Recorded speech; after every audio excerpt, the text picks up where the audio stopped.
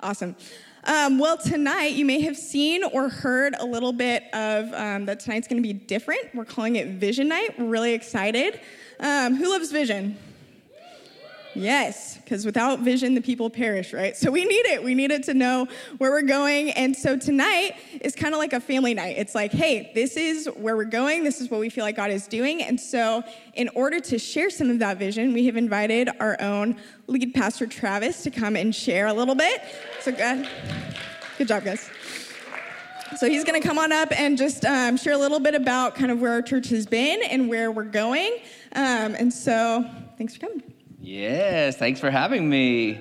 Good to be with you guys tonight. As Malia said, I'm Travis, and it's so fun to get to be together with you guys at Awaken. So I want to do something first to get going here, and it's something that God's just been stirring in many of us, but I've been stirring myself, and that's just with the idea, the truth that Jesus is the worthy one. Like he is worthy. And as we're talking about vision, he is the vision giver. Like he is the one we look to for vision. It's not just like, okay, I want to come up with vision for my life. No, I want his vision for my life. I want his vision so I can lay down my life. And that's what we're singing about right here. I give my all. And so very practically, it's like, I've got to keep my eyes on the worthy one. And he is so worthy. Like, I think one of the things that stirred it up in me a little bit is something our family's going through. Our family's getting a little older, so our oldest daughter is now in high school. So that's just a new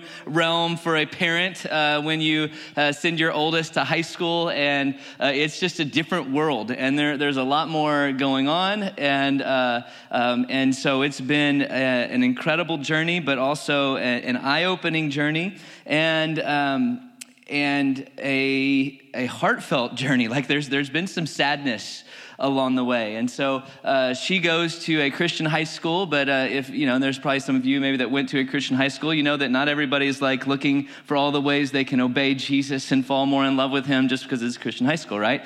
So we knew that. We talked to her about that going in, that, hey, there could be some stuff that's a little confusing, because for our family, everything we have tried to do and teach our kids and lead our kids in and disciple them in is we obey Jesus. Like we run wholeheartedly after him. He is worthy of our lives. Whatever he says, we obey. And our kids, for the most part, have been all in for that. And so it's been an incredible journey. And so we said, hey, just because it's a Christian school doesn't mean everybody's going to have exactly that mindset, right? Okay, and so as we've entered into this world, it has been even maybe even more so than we were expecting. Just like the lack of desire in these kids to follow Jesus, and it's been pretty disheartening. We've had a lot of late nights with my daughter around the kitchen island with just her crying out for like these people that she's come to know and become friends with, and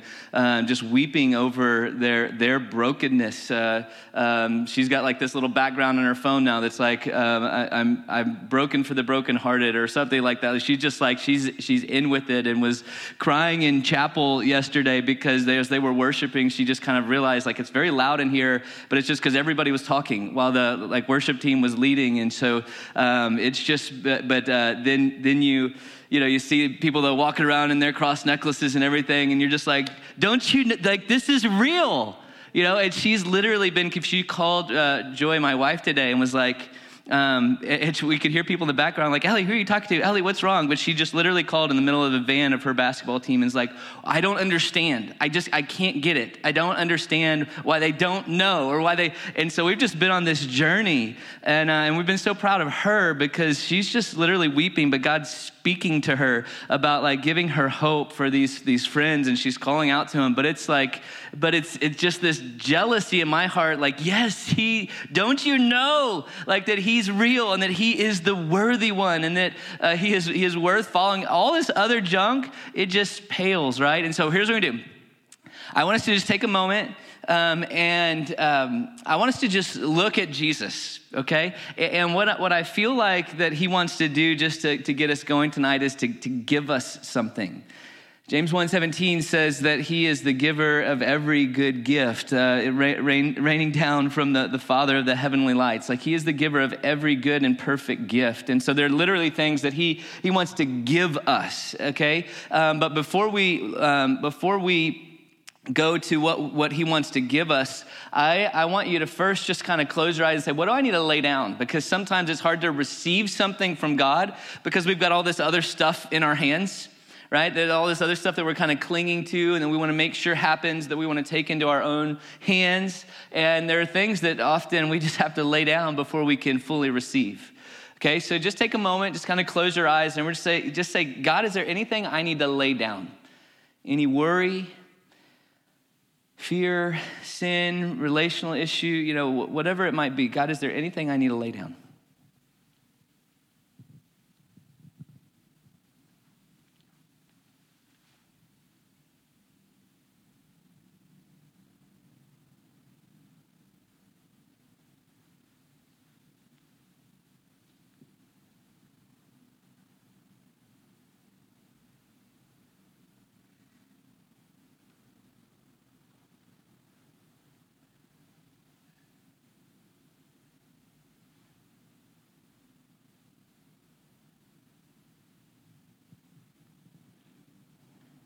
Okay, now you've laid that down, and I just kind of envision yourself pushing it over to the side, and now you're just looking at him, the worthy one, with grace and compassion in his eyes. And you're saying, Jesus, what do you want to give me tonight? And just allow him to give it to you. Let him to describe what he's wanting to give you.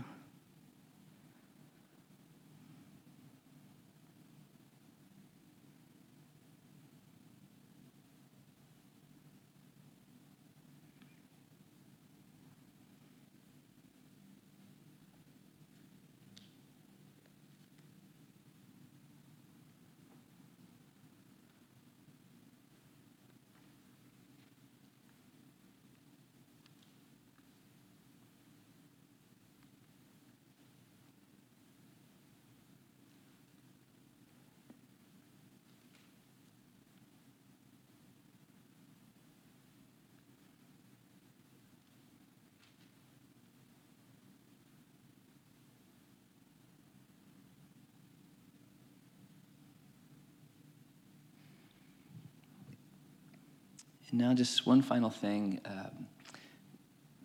Just ask him, what do you want me to do with this? This thing that you're speaking, this thing that you're wanting to give me, this thing you're wanting to deposit in me, in my heart, and in the way of my thinking and the way I relate with others, the thing that you're giving me, you're speaking, like what do you want me to do with it? How can it be activated? How can I walk out in it? And just kind of ask him, what does that look like?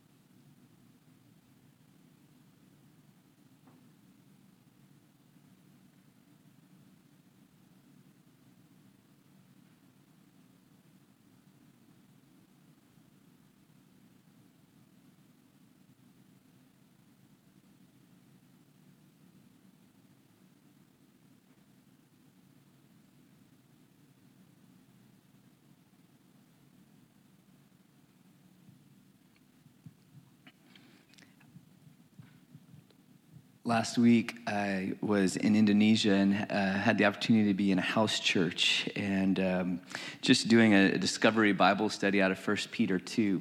And one of the things that really stuck out to me was just the description of the people of God, who he has made us to be. Literally, out of nothing we have done, he declares that we are a chosen people, a royal priesthood, a holy nation, God's special possession.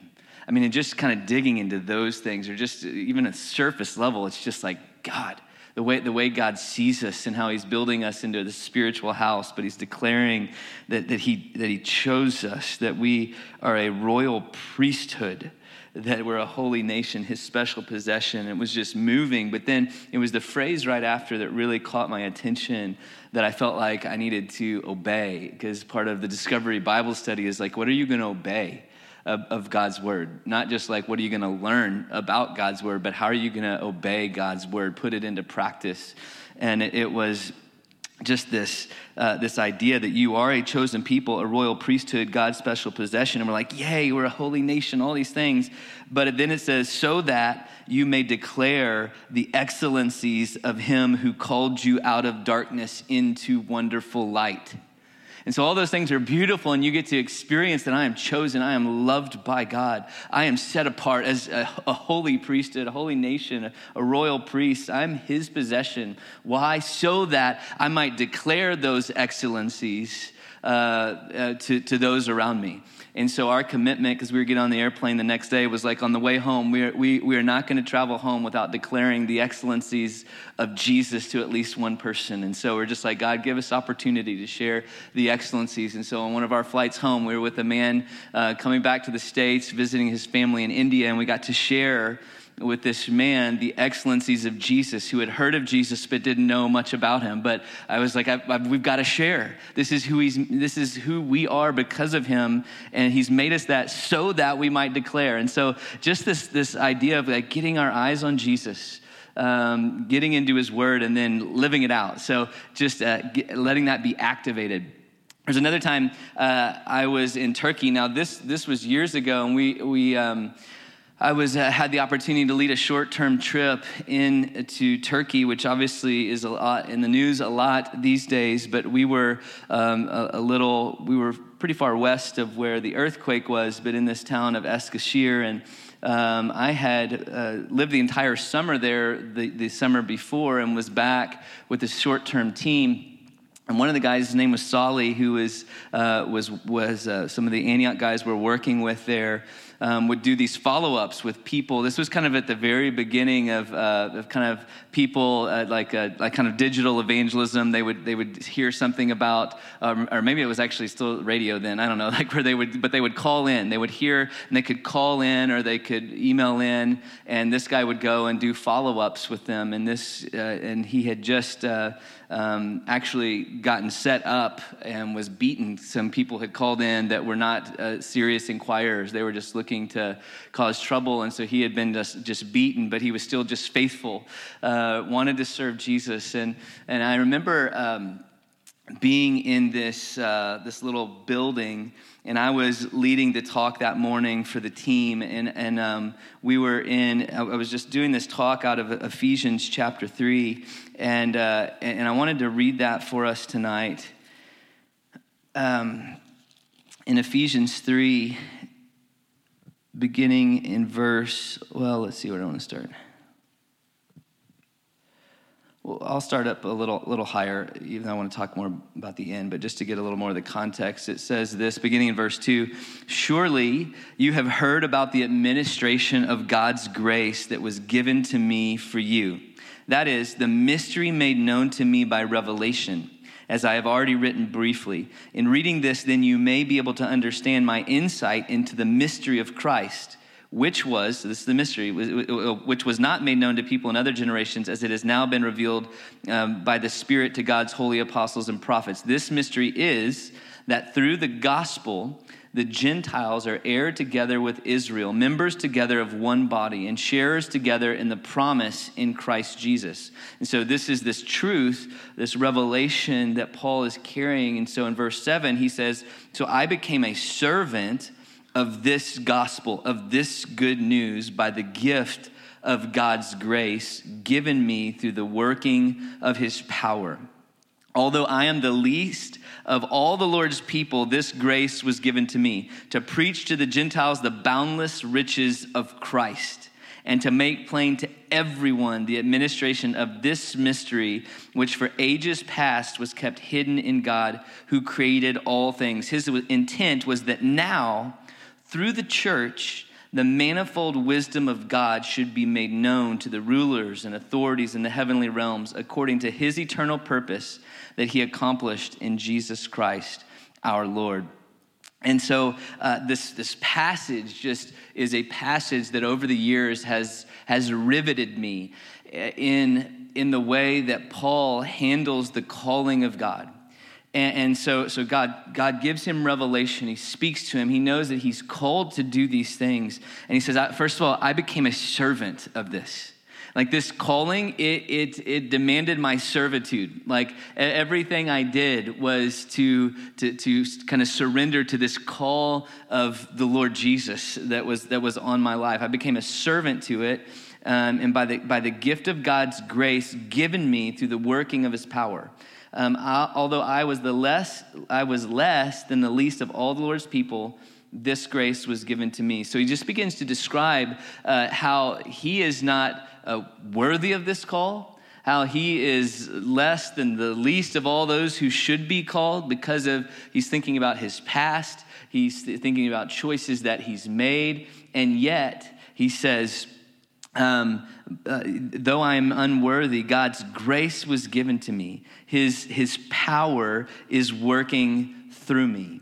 And there's something there, even so in that particular moment when for some reason this I can just still see the room. I can still feel my emotion in sharing with this group of college students probably 18, 19 years ago, just like about the call of God on our lives, and God just stirring that in me again about, God, what is the call on my life? And though I'm unworthy, though I'm sitting here next to this guy, Solly, he's worthy. Like, I mean, he's going for it, right? He is like, I'm gonna share with those who are lost, and I will walk into danger. Jesus is worth it. My family has disowned me. Like, I'm like, I am unworthy. I am less than the least. Like I feel fearful. I feel anxious. I feel like unclear on, whatever it may be. But God, by your grace and through your power, I will say yes to step into the call of God on my life and become a servant of it. Like that will be the thing that I serve. And I won't surrender to the master of the flesh. I won't surrender to the master of self-consumption. I won't surrender to the master of comfort and ease. I'm surrendered to serve Jesus and his call on my life. And that's a decision that you make, and then that's a decision you make again. And that's a decision you make again and again and again and again, because all of those other things are vying for your attention and vying. And so as I'm reading this, I'm just reading through it. I'm saying yes, this surrender to serve the call of God, to be a servant of this gospel. To preach the boundless riches of Christ. And then it says this, these mysteries that were hidden in God, he created all things. His intent was that now, through the church, that this manifold wisdom of God should be released. And so there's something in that for me and for those of us who came to even to plant this church, was just this passion in the heart of God, this design in the architect mind of God to design this church that would release in the earth the manifold wisdom of God.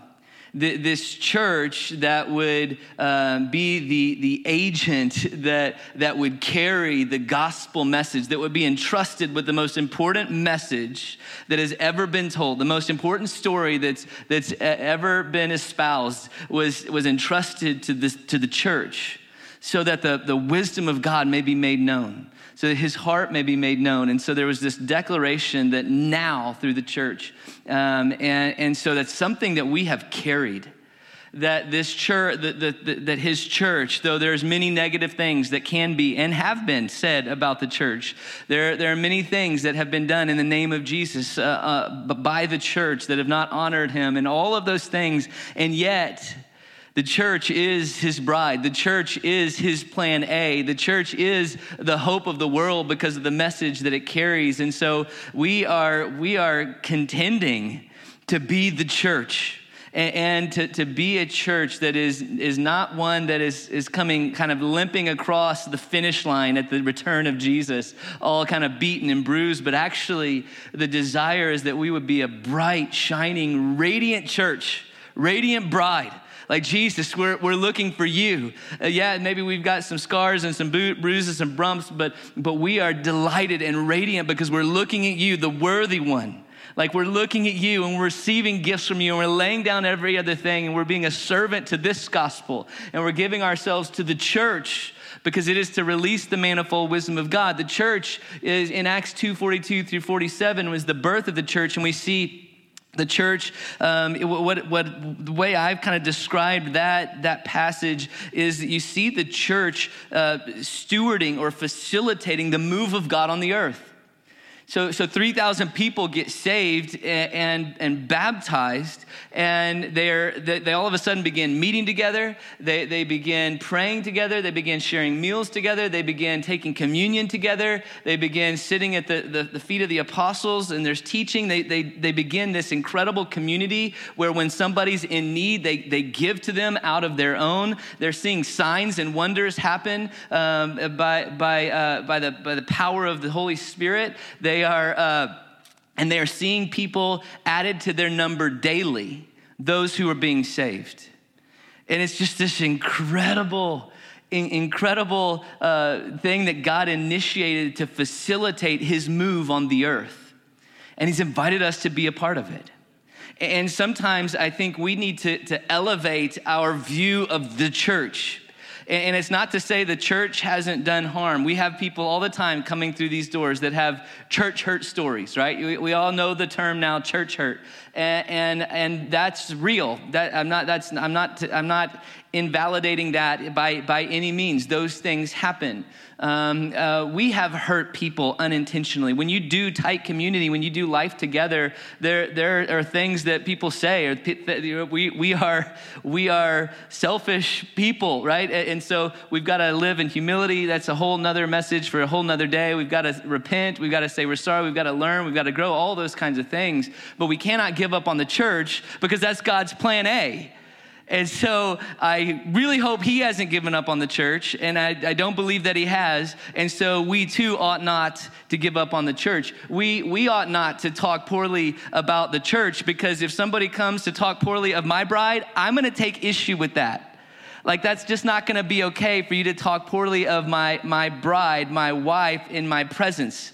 Where it's like, hey, I just want to hang out with you. Travis, you're cool, whatever. Like, you're fun to hang out with. Let's hang out. But then, my wife walks up and you're like, hey, I gotta go. Like, hey, can she not come by next? Like, no. Like, that's not okay with me. Like, we're gonna have to work this out. Like, this is my bride. And I love her, and we are one. And if you don't like her, then you don't like me. Like, if you have issue with her, then me and you have issue, right? And so we can't just discard the church. And this is not, obviously you're here, so hopefully you're not like, oh, is he talking about me? Like, I'm not saying you need to feel guilty or something. I actually wasn't planning on talking about all that.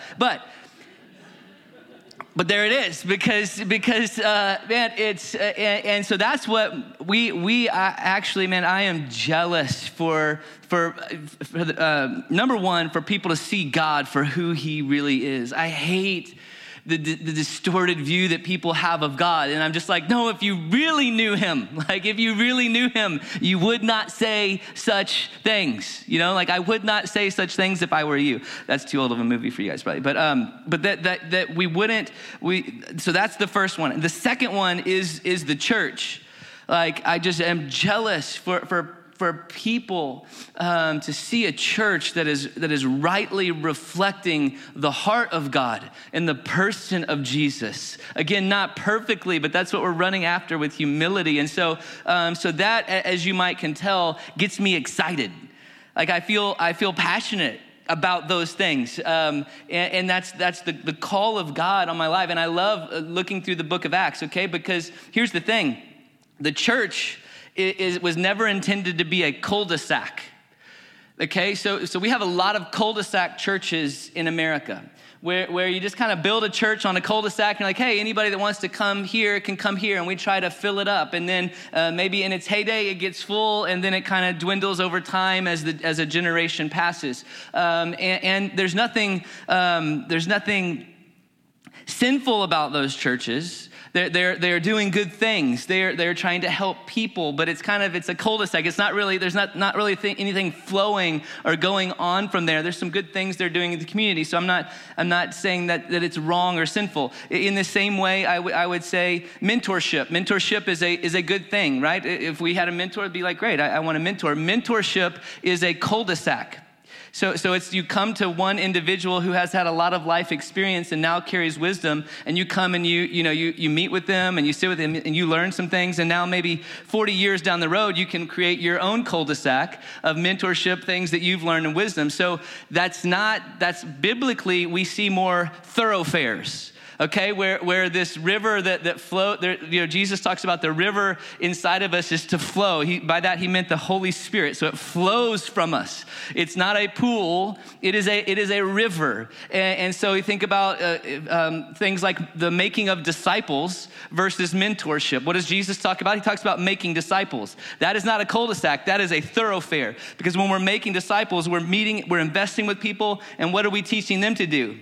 To make disciples, not just come to me so that I can teach you and you can learn all these things. And maybe one day, 40 years from now, you can do the same thing. It's like, no, actually we met. Now, why don't you go find somebody else that you can tell the same thing? Who do you need to meet with? Who needs to know this? Who can you begin to walk out in making a disciple? And so it's a thoroughfare. Same thing with the church. The church is It's meant to be reproductive in nature, right? That we reproduce. And again, there are wonderful churches that don't have a vision for church planting, and that's fine. And God uses them, and there's gracious. But I think in our hearts, what we've seen as the call of God on our church and the biblical model is that the church, the people of God reproduce. Whatever. And when I say church, we all think of a building like this, or like the other one on the street down the corner, or the one right there, or the one right there, or just a little bit further down. I don't know if you ever noticed, there's a lot of churches even just right here on this street. So we think about those little things, but that's not the full picture of the church. The church is the people of God, hopefully multiplying their lives so that more people are experiencing life in God and community in God. So you look at it through the book of Acts, and I'll do this really quickly. So in Acts 1, you kind of have the preparation of the church for ministry. So Acts 1, when Jesus is telling the disciples to, hey, wait here in Jerusalem for the gift that my Father has promised you, and he's going to baptize you in the Holy Spirit, then you will be my witnesses, right? Acts 1:8. Then you will be my witnesses in Jerusalem, Judea, Samaria, and the ends of the earth. And so there's this preparation for ministry in Acts 2 where the Holy Spirit comes, and they're filled with power. They begin preaching boldly. And so then at the end of Acts 2 and kind of through Acts 5, that witness really begins to take shape in Jerusalem. And there's 3,000 added to their number. Then daily people are added to their number. And then the witness in Acts 6 starts going beyond Jerusalem, starting in Acts 6 and through 12. You begin seeing the disciples spreading, partly because of persecution. In Acts 13, the witness reaches Cyprus and southern Galatia. In Acts 15, in Acts 15 it reaches Greece. In Acts 18 it reaches Ephesus. In Acts 24 it reaches Caesarea. In Acts 27 it reaches Rome. There's just this spread of the gospel. And you have this cool thing in the book of Acts. One of the ways that you keep track with the book of Acts, you can do it geographically in that way. Like you just see the spread of the gospel, the spread of the church. You can also see the reports of the numbers. They keep sharing like numbers. Now, 5,000 more came. And then it says, and there's places like all of Asia was, it begins to give these reports because living things, they grow, they multiply. And that's exciting in the kingdom of God. And so even when we came to plant this church, we were looking at different places and different things, just different areas to go. And one of the things that was just in our hearts and minds as we were thinking through that is God, where do you want to start a church planting movement? Like, not just where can we go and set up shop and have a nice little church. There was actually a couple of other places that we visited that I was like, oh, like I could see myself just living, like this is a nice little hometown, and we could live here and we could kind of set up shop and that would have been good. I mean, but really the prayer was, God, where are we supposed to go that you want to start a movement? And somewhere along that way, I went to a World Mandate, which, is always dangerous. And I went and I thought I was going to be planning stateside, but then all of a sudden I'm there and I'm like, God, there's too many that don't know. And I remember the phrase going through how can I not go? How could I not go when there's so many that have not had the opportunity to go to hear? And I remember a promise that I will hold until it happens, I guess. I was going to say till my dying day, but hopefully I can let it go when it happens. And that is, I felt like in that moment when we were really, over the course of that weekend, just considering what we were supposed to do, I felt like God said, because we were already considering Arizona, I don't remember where exactly we were in that process of how firm that decision was, but I think we had already pretty much decided to go, but I was like, okay, God, if you want me to stay, go somewhere else, not come plant in Arizona, we'll go. And I felt like God said, no, if you'll go to Arizona, I'll send hundreds in your stead.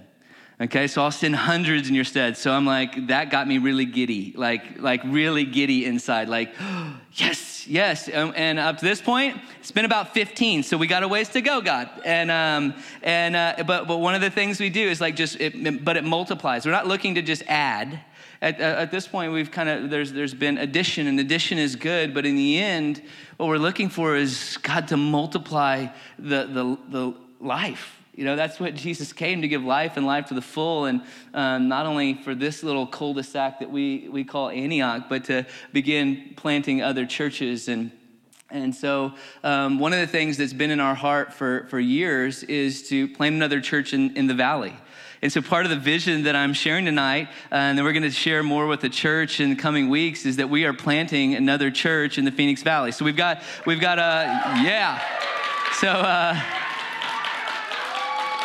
we have had the opportunity to see some church plant teams in the nations of the earth, but we're excited and feel like God said, now's the time to plant a church here. Actually, this is funny.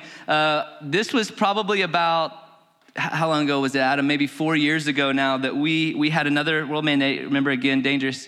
And the theme was like, the time is now. It feels like that's the theme like every other year, but it was like it was for real. The time is now. Like there's this window that God's doing. And the cool thing prophetically is that there was a window, and because some people were talking about like in it, but it's not going to be open long. Well, that was just like a couple of years before COVID. And so it was like, there's a window before some stuff's going to get shut down. So like the time is now. If you're going to go.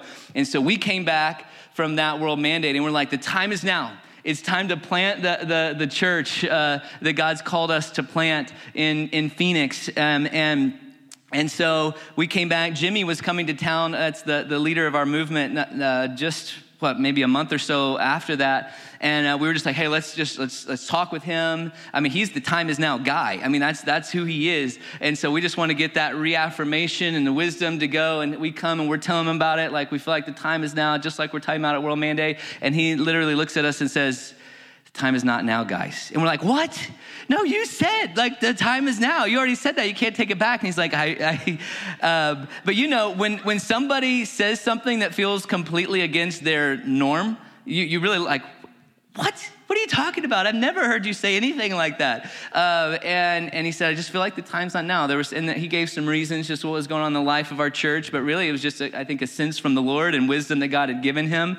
And again, with the COVID thing, we were actually planning on kind of launching a soft launch that spring. So the spring of 2020 was going to be our soft launch. So I think it was like, okay, God, I don't think it was time. Thank you for that word of wisdom. And so we've just kind of been saying, God, when open just whenever the time is right again. As you know, the last few years have been crazy, so it hasn't always been on the forefront of our mind, and we're just saying, God, when it's in your heart again, when it's time, when it's right, we're in. And so we're excited to say that God said that it is time for us to plant this church that really we've been talking about for a very long time. And so I'm really excited, like, yes, God, it's time. It's time. And so we're excited to be doing that. The church is going to be somewhere in the Biltmore area. We don't know exactly where. It's still a little early, and we're going to be really beginning that process kind of in the Biltmore or Arcadia Light area. There's a group of people in our church, a guy that I've been walking with. They moved away for a couple of years, but we've known him for about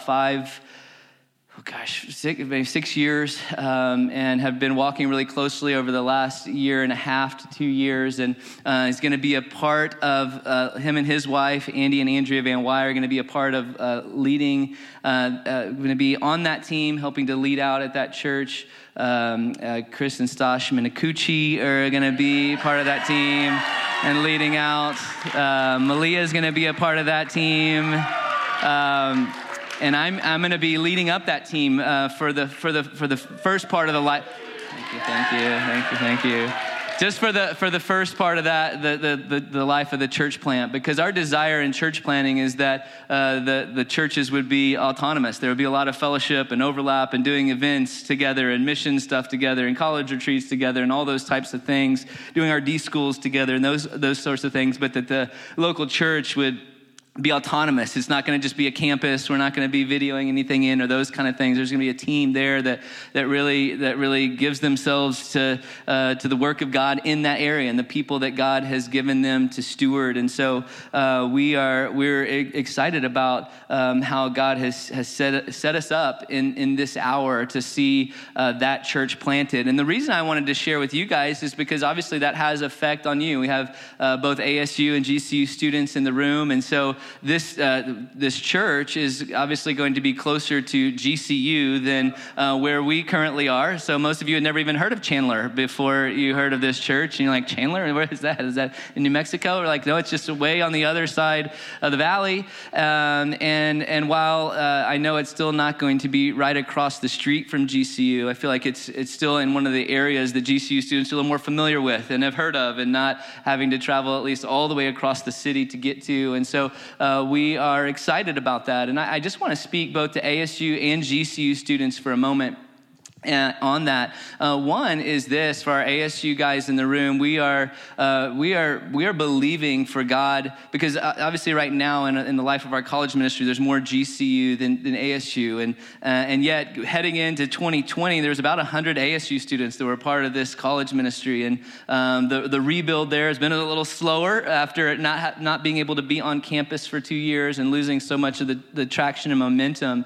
But we are really committed as a church, and really feel like that in this hour that there is something that God is wanting to really rebuild. And I think that even as I was praying about tonight, I felt like God was even saying that there are some men and women in this room who have a call, that there's a passion or a way that God is going to use you on ASU's campus to really help to ignite some of those fires that we've seen there over the last decade, and seen all of our missionaries on the field right now.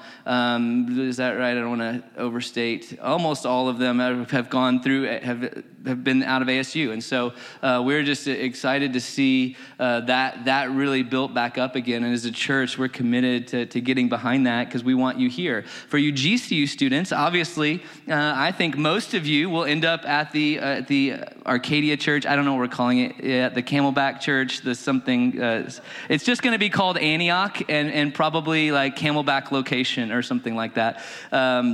And so we're going to be, so as I was just thinking and praying through that, I think our assumption is that most of you will be going to that church plant. That's part of the reason that we've had vision for this church for many years, is that God's doing some great things on the campus of GCU. And we feel like God has been calling us in towards that direction, and so that we can be closer and be a church home for people that aren't necessarily wanting to come across the town. And so that we can really just continue to build upon what God's been doing in the college ministry at GCU. So there's going to be an exciting endeavor of planting a church. There may be others of you, and I think it would just be a handful, but there may be some of you, if you're just saying like, okay, some of you are like, yes, that's it. It's close to home. Let's go there. Or, I love that area. Or I'm so excited to be a part of a church plant, and that's a lot of what maybe you're feeling. Others of you are like, oh man, I like this church. Not that the rest of you were saying you didn't like the church. I know that, but I feel secure. But that some of you, that there may be for some of you just like, oh, but what am I supposed to do? And that's okay, because again, we just take it to him. Like there's no worry, there's no pressure. And so while I believe that most of you will go and be a part of seeing that church established and being a part of that adventure with God, I think there may be a handful of you that God says, hey, I have an assignment for you here. That doesn't mean you wouldn't be a part of the college ministry and doing things like that. And so if that's something you're kind of tossing around, of course, you've got leaders that you can come and talk to and just say, hey, can you pray for me on this journey? Because we just want to help you in that journey, give you the freedom to hear God, to run with him in that way, and be excited about what he has in front of you, because we're excited, and we know that there's a cost at one level. We're gonna miss as a church here having as many students. It's gonna be like, okay, wow, it feels a little different. There was a cost, but we believe in the church, and we believe in the church being planted and multiplied and influencing people that this church would never otherwise be able to influence, right? And so that's why we plant, because we want to be a thoroughfare in that way. And so there is something in the heart of God that is blossoming for our city, and something that we've been excited about because God is doing a new thing. I want to read a passage of scripture to wrap up here, and then I'm going to invite a couple of these guys to come up and just share a little bit of their heart to close. But it's Isaiah 35. And it's a passage of scripture that has been very significant for us. And I don't know if you know this or have heard this over your time being here at Antioch. Some of you, maybe this is your first time. But the word of the Lord that God really spoke over our church, and not over our church, over this valley, was that it is fertile soil. Okay, so that it is fertile soil, and we found that to be true. And we felt like God said, I'm asking you to be water, to come and water the fertile soil so that it might grow and that there might be a revelation of who God is and a passion for Jesus and his purposes in the earth. And so this Isaiah 35 was a significant passage for us, and I want to speak it again over the ASU college ministry, that ASU is fertile soil. And you may not feel like that every day that you're walking around the campus, and you may not be evidenced in the conversations that you're overhearing or the actions that are taking place, but ASU is fertile soil. There are people that are hungry, there are people that are longing, there's people that are thirsty for the life-giving water of Jesus. They are there, and we are believing that God is wanting them to hear and to receive the message. GCU is fertile soil. There is fertile soil both for those that don't know Jesus and for those who are longing to know him more, who haven't had the full revelation of the character of God and his calling on their life. And so we just believe that it is fertile soil. And so I want to read this over us. It says this in Isaiah 35, "The desert and the parched land will be glad. The wilderness will rejoice and blossom. Like the crocus, it will burst into bloom. It will rejoice greatly and shout for joy. The glory of Lebanon will be given to it, the splendor of Carmel and Sharon.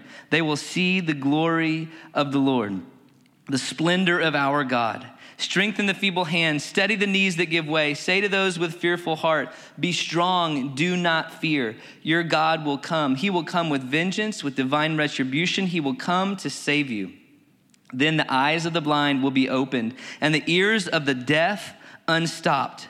Then will the lame leap like a deer, and the mute tongue shout for joy. Water will gush forth in the wilderness, streams in the desert. The burning sand will become a pool, the thirsty ground bubbling springs. In the haunts where jackals once lay, grass and reeds and papyrus will grow. And a highway will be there, and it will be called the way of holiness. And it will be for those who walk on that way. The unclean will not journey on it. Wicked fools will not go about on it. No lion will be there, nor any ravenous beast. They will not be found there, but only the redeemed will walk there, and those the Lord has rescued will return. They will enter Zion with singing. Everlasting joy will crown your heads, and gladness and joy will overtake you, and sorrow and sighing will flee away. And so we just say yes and amen to the promises of God. Yes and amen over both of these college ministries that God has ordained, that has purposes for. We have a passion for college ministry. Every move of God to the nations of the earth throughout our history as a nation has been fueled by students, by the great student movements of our history. And so we just want to see that released again. Just the purposes and plans of God to be released again in you. And we believe that the soil is fertile and that we have the opportunity to be the water of God to rain life down on it. So I want to invite Chris and Malia, who's coming up. Stash, you're coming. Everybody's coming up. Okay, everybody's coming up. I don't know who's coming up. So they're going to share just a little more on that before we wrap things up. Oh, thank you. All right. Well, thank you so much, Travis, for sharing that. And we just, we're excited, guys. I know that there's probably a lot that comes with that. Like, that's a pretty big announcement. But we just want to reiterate what Travis said. Like, we are here to walk with you all through that. If you're like, great, I'm excited, I'm there, that's awesome. If you're like, what does this mean for me? I am in emotional turmoil, that's okay. We want to be in it with you. And so please, if you're like, what do I do with this? First of all, go to the Lord. That's probably the first thing we'll tell you to do anyways. But then please reach out to us because we would love to pray and process through that with you, or your life group leader or someone else that you know and walk closely with because you're not in that by yourself. And so, yeah, I think Travis covered a lot of it, but I think the one thing that maybe he missed was that we are launching this fall is the hope. And so, guys, at least Lopes, when you guys go home for the summer, you can come back to be a part of a whole new church, which is really exciting. And so we have quite a few months, but only a few months, to dream with the Lord, to pray into it. And we're actually going to start praying into it a little bit tonight, just as a college ministry all together. But before we get there, we just wanted to share a little bit of kind of our hearts and our journeys of getting to this point. So it's funny that Travis mentioned the world mandate before we originally were going to plant. I was at that world mandate, and while I was there, it felt like the Lord very clearly said, hey, West Valley. And I was like, oh no. Like at the time, that sounded like just the worst case scenario for me. I did not love living in Phoenix at the time. But I was like, okay, Lord, if that's what you've said, then let's go.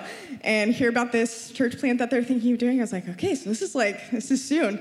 And then as he said, it didn't happen. And so the last couple of years was a process of like, okay, and what do I do with that? Like it felt like so clear from the Lord. And then it got shut down pretty quickly. And so I was like, great, it was like a temporary thing. We'll just move on, pretend like that didn't happen.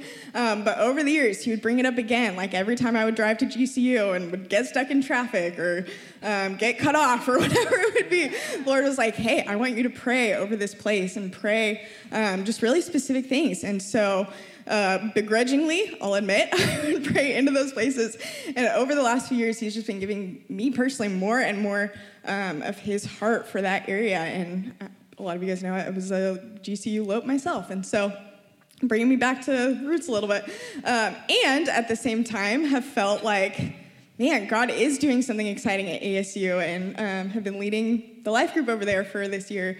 And that has been a great time. Love you guys. And so also felt this like, man, but I don't really feel done there yet either. So for me, I'm going to be splitting a little bit between both here and still working with ASU and also getting something started new at GCU and whatever we call this new church plant. And so we're excited, but we're, at least me, for all of you in this room, I'm not personally going anywhere. And so excited to walk with all of you through that.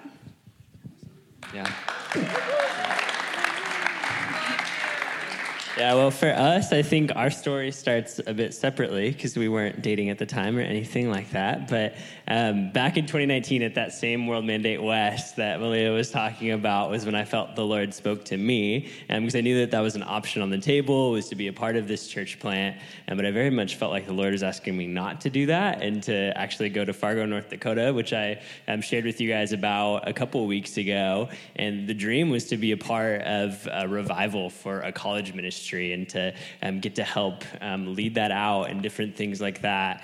And so I had gone out there, and I shared this a couple weeks ago, but just to reshare the story a little bit, it didn't really go the way that I thought it would. And I just remember the pastor there telling me, as we were driving, I was in the car with her, and she was just telling me, yeah, well, they're actually not going to plant that church anymore in Phoenix that they had originally thought they were going to, this church plant that we're talking about. And I just remember being so bummed and so disappointed. And there was just something in me that was like, man, I think I was actually supposed to be a part of that. And then through a longer journey, the Lord led me back here.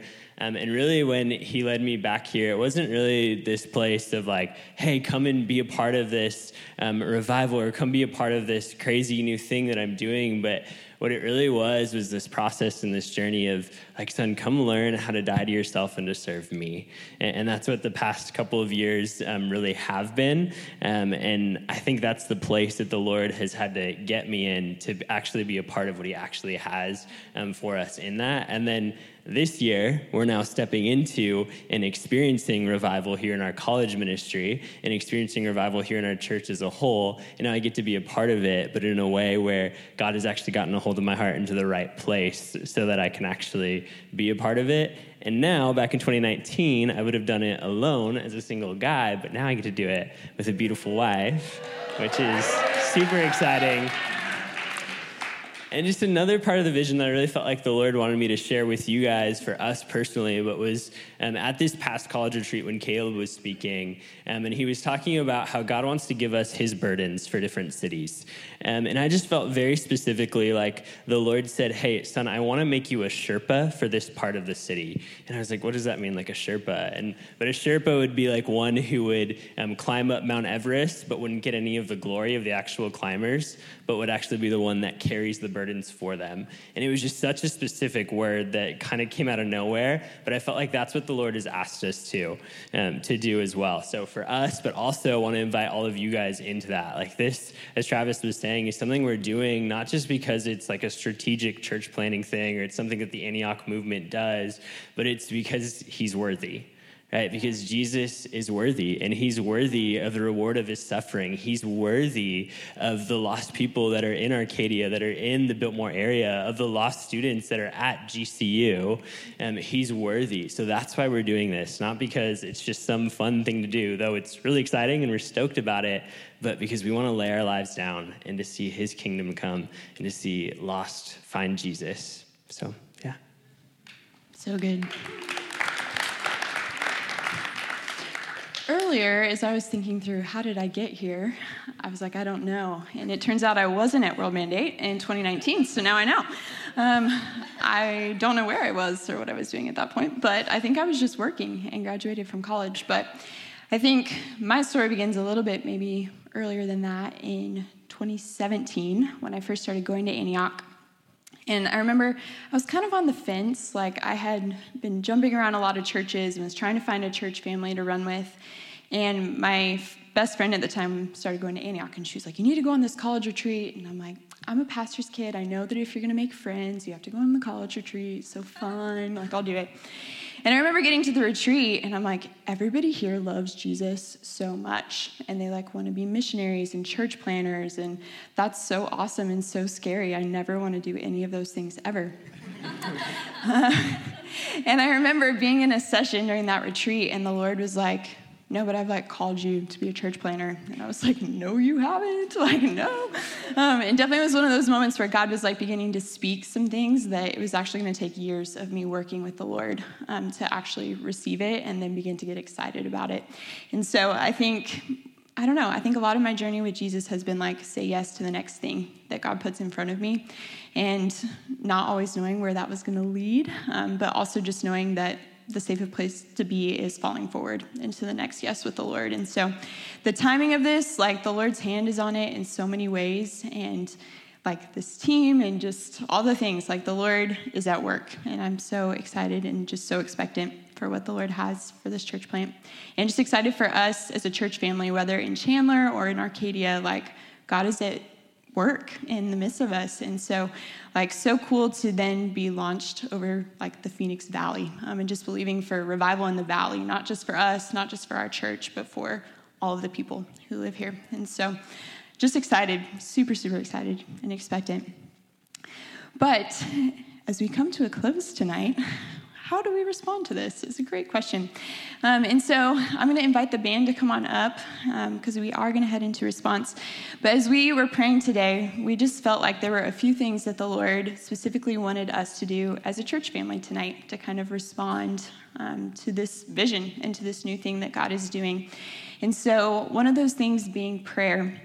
And so we're going to take some time tonight to get into some groups and just pray. And we're going to have a couple different prayer groups. And so we'll just take a couple minutes to pray, and then I'll hop back up here on the mic and kind of transition us. And if you're like, I don't like praying in groups, the pressure is off. Like, we're just asking God to come and show up. And we're going to give some specific direction for that. But if you guys would go ahead and stand with me. I think one of the things that we talk about when we send people out is pray, go, or give, and how everybody has a role in this. And so you may not know what your role is in this tonight, but tonight we're going to give you a role. We're going to start praying and just believing for God to come and move. And honestly, like, we don't want to go do anything unless we pray about it first. Like, none of this is going to be done in our strength. Nothing about this church at all has been done in anyone's strength. It's because the Lord has come and shown up. And so we're just going to cry out for that tonight. So when I say go, I want you just to find a couple friends around you. Again, if you don't like to pray out loud, just shake it off. There's no pressure. But we're going to just start, and I want us to just contend for ASU college ministry for a little bit. And specifically, as Travis was sharing that word about water, I was seeing that for ASU earlier today as I was asking God what we should pray for. And I think we just need to contend and pray that God would just bring that water to ASU, that he would bring life to that campus, and that the hungry would be able to find it and to receive Jesus. So grab some friends and let's take 3 minutes to just pray for ASU and contend for God to come and move on that campus.